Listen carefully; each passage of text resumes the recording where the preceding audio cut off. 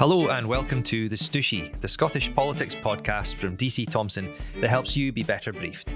I'm Andy Phillip, and on this episode I'm joined by Justin Bowie and Adele Merson to look at the big stories in Scottish politics. Last week it was all about the COVID inquiry, mostly thanks to the WhatsApps and clinical advisor Jason Leitch, but there was lots of meat in there too for those looking. We'll discuss the latest on that and what it means for the way decisions are made in Scotland. We're also looking at another inquiry, the one which has been promised to look at the way disgraced surgeon Sam Eljamel was allowed to operate from Dundee. This being Scotland, there is of course a recurring cast list. The focus of this week's Eljamel chat is none other than Jason Leitch, who you will remember from just 5 seconds ago at the COVID inquiry chat. We're discussing him like a household name these days, which he basically was in the pandemic, for those who were watching their tellies for updates all the time. Beyond Scotland too, thanks to his TV sparring with folk like Piers Morgan. Well, suddenly he's famous again, but maybe not in the way he wants. Then, for a bit of light relief, Adele Merson will tell us all about the shiny things that we might not get anymore, thanks to the enormous squeeze on finances, the stinking legacy of Liz Truss's economic madness, and a whole lot more. And I feel that this is a week as well where we will bring out the gong and award a Stoosh of the Week as well, which we will dole out at the end. Keen listeners will have detected that common name in the above, Jason Leitch. His messages have been spilling out into the UK COVID inquiry, shedding light on a chummy role he seems to have played with elected government leaders. He's there with Humza Yousaf and Nicola Sturgeon, and he keeps coming up in everybody else's messages. On Tuesday in particular, he was describing an angry meeting with Nicola Sturgeon over budgets as, in his words, absolutely ridiculous. But that's not why we want to focus on him. He also appears in the Eljamel inquiry. Justin Bowie, can you please explain why we have an inquiry on Eljamel for those that need a quick catch-up? So for those that are unaware, Eljamel was a neurosurgeon that worked for NHS Tayside between 1995 and 2013. When he first came in, he was seen as a great hire for the health board, a sort of renowned figure, a doctor hired from outside the Tayside area. But over the years, he harmed an untold number of patients. There's more than 100 people who claim they've been harmed by him now. And patients for years fought for an inquiry because they argued that NHS Tayside, the health board he worked for, failed to stop him when they should have. And that inquiry was granted by Humza Yousaf last September. Okay, so how did Jason Leitch's name get linked to this inquiry? Because there's a lot of bleed over here. So obviously, once the inquiry was announced, the government and government officials started looking for somebody to chair that inquiry, so somebody who is going to oversee it. And last week we reported that Professor Jason Leitch has been involved in elements of that inquiry. His name was mentioned by Michael Matheson to patients as somebody who would help oversee it, not necessarily as the person that was going to be directly looking for the chair, but he is the National Clinical Director, and officials within his directorate are looking for the person who is going to chair that inquiry. So that sparked concerns from patients due to all the things that you mentioned at the start there about his role during COVID, about concerns due to transparency. But that has been a bit of a back and forth. The government have tried to downplay his involvement. They are now claiming that he's not involved, but the concern is now he may not be the one picking the chair, but is he still indirectly involved by virtue of his position and by virtue of the fact that staff he knows are very closely involved here? Yeah, and it gets a little bit more complicated for the campaigners and the patients because we reported just a few days ago that Jason Leitch has actually been an NHS Tayside employee on secondment to the Scottish Government all this time. Eljamel, of course, did all his business at NHS Tayside. So there's another little sting in this story there. Yes, of course. So for those that are unaware, of course, it was reported at the weekend that Jason Leitch is not, he works for the Scottish Government, but he is not officially an employee of the Scottish Government.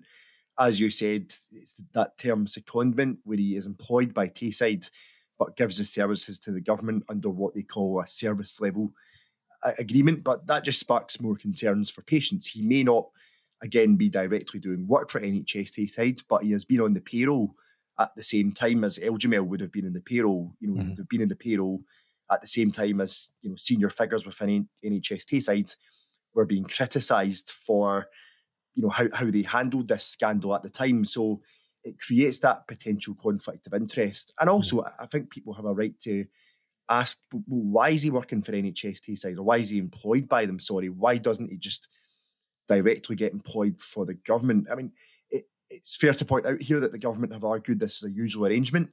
They say that, Jason Leitch is not the only person who works for a health board and is then seconded to the government.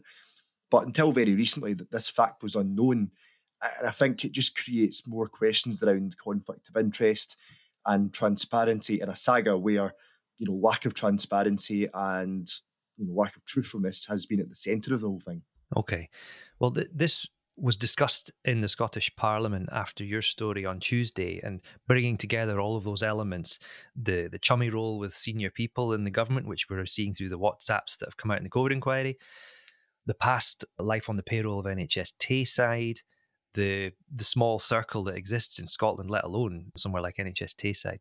So an MSP, Liz Smith, brought this up in a question to the Health Secretary, Michael Matheson. So talk us a little bit through what she was saying and what Michael Matheson responded with. So Liz Smith was asking for clarification in regards to Jason Leitch's involvement in this, and she pressed Michael Matheson quite strongly on the topic. Again, argued that Jason Leitch may not be directly involved, but is there any indirect involvement? Because the patients are clearly unhappy with the prospect of that. Michael Matheson repeated the government's line and said that Jason Leitch is not involved at all. But again, he then later used that phrase of no direct involvement.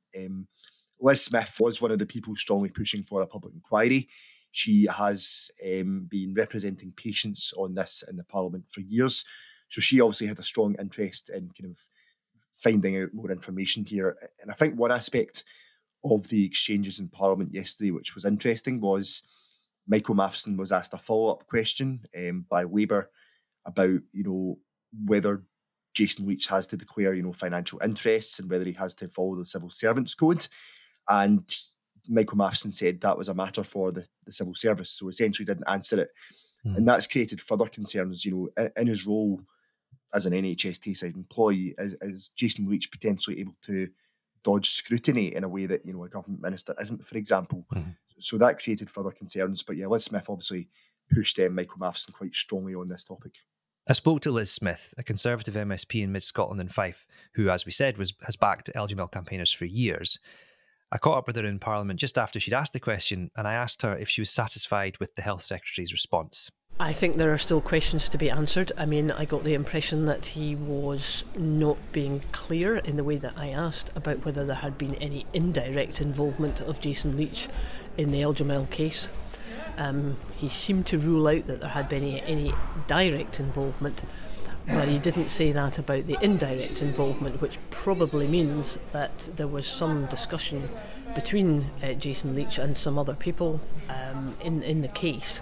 And I think it's absolutely paramount that we get clarity on what that was. And certainly from the patient's point of view, they will want that transparency. They want to know the truth about whether or not he has been involved, and if he was, what was his role. Are you surprised that the campaigners they're not letting this wash with them at all? They think that the government just needs to be much more clear with Jason Leitch's involvement, but in truth, is Jason Leitch becoming a distraction? Well, I've worked with the campaigners for a very long, particularly two of them for a very long time, almost 11 years now, and I understand the concerns that they have and the emotions that they have, not least when you see other aspects of Eljamel in your paper this morning, where he's obviously working in Libya, and we get the poster boy image and things. I mean, I think that must be absolutely so difficult for these patients to take. Is Jason Leitch a distraction? I don't think they think so, because obviously we've seen in the COVID inquiry that Jason Leitch has got questions to answer there, and I think the patients feel that he's got questions to answer over whether in any way he was involved in the Eljamel case, and they feel very strongly, and I can understand this, that if he had been, he was not the appropriate person to be taking anything forward.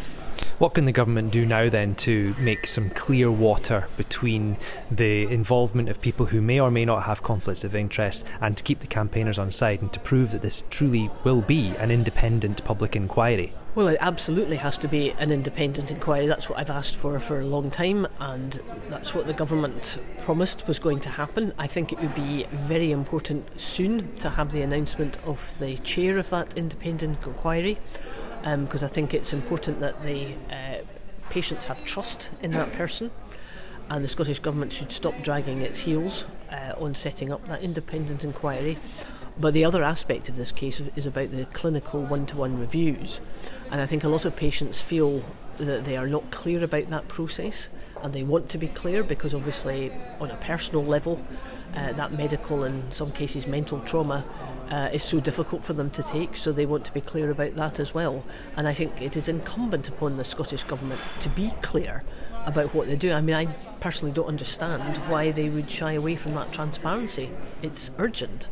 And it's the right thing to do with people who are suffering so greatly over what happened to them with Eljamel. So, Justin, you were listening to that. What happens next? Well, I guess questions are going to continue to be asked about Jason Leitch's involvement in all this. I mean, one thing to note is that the process of finding a chair for the public inquiry seems to be making progress. Patients are unhappy with the sort of what they call the glacial pace of it, but we seem to be nearing the point where a chair is likely to be appointed.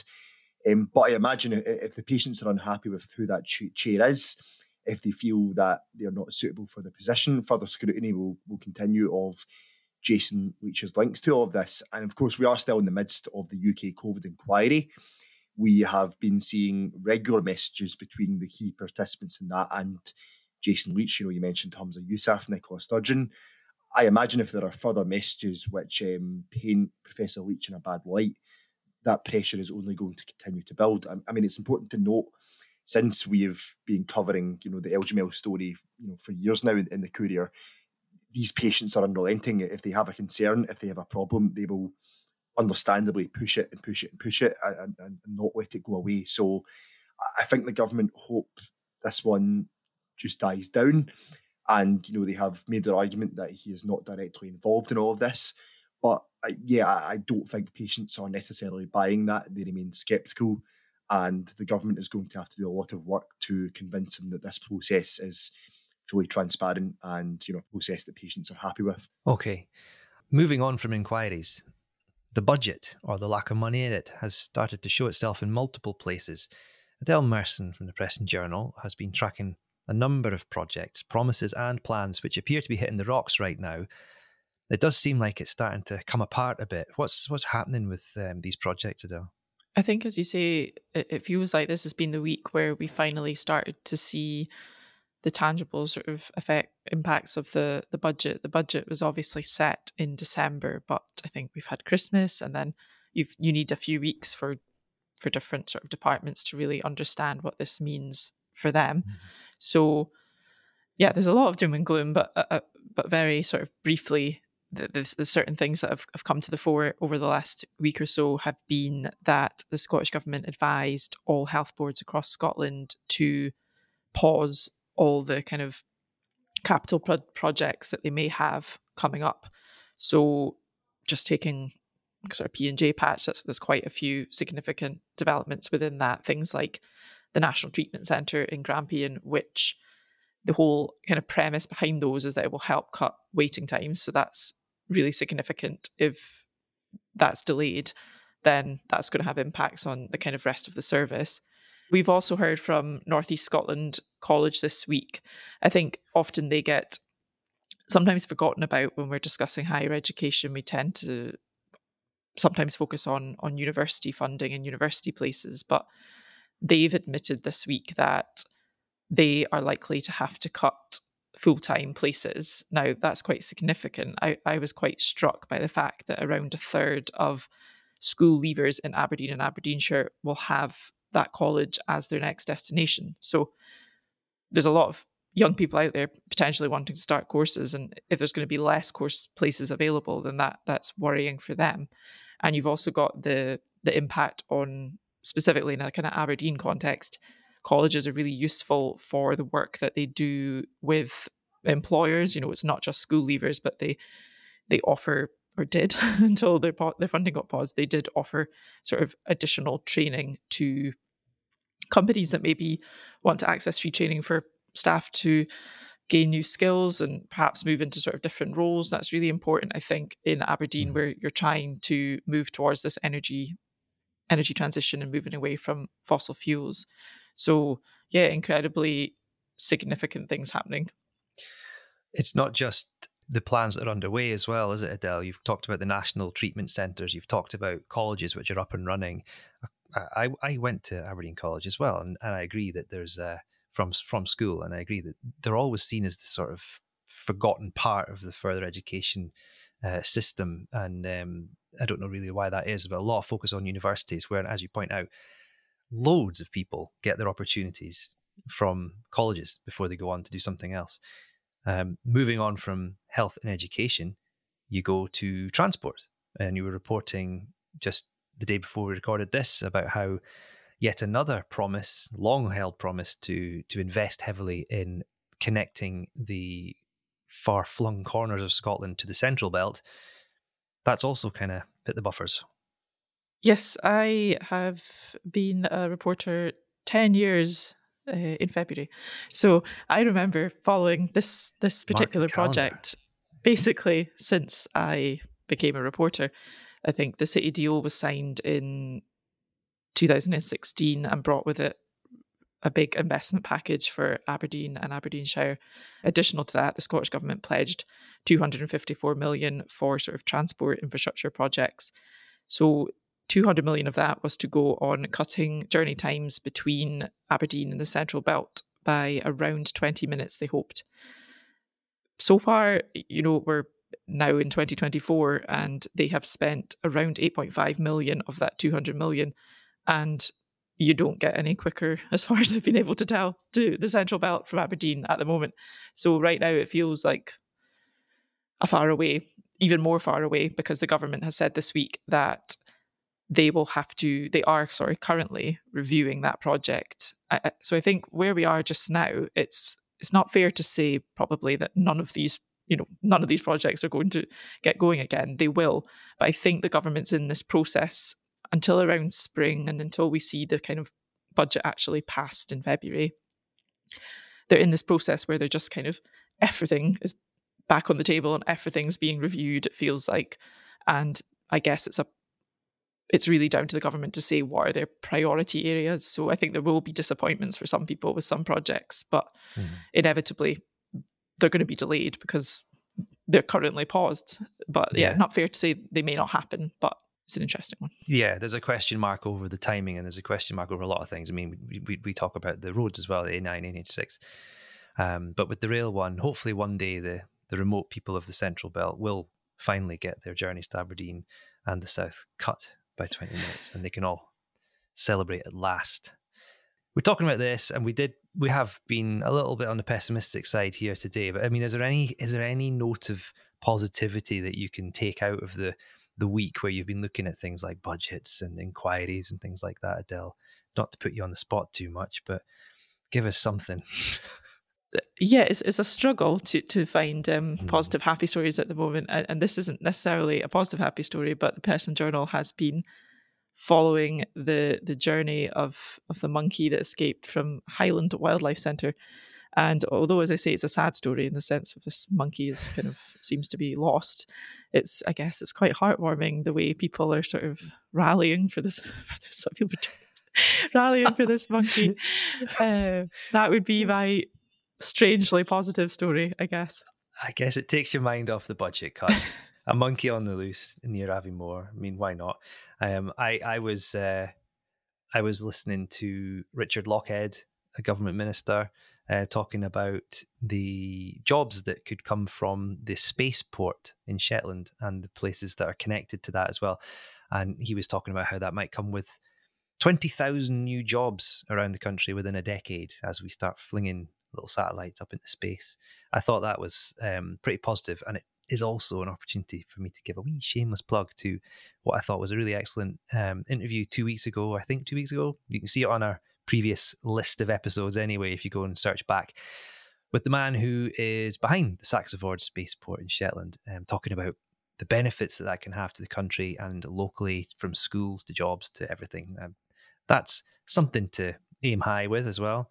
And I don't know, Justin, if you've been contemplating all the doom and gloom as well, is there anything catching your eye this week that might give us a little bit of comfort?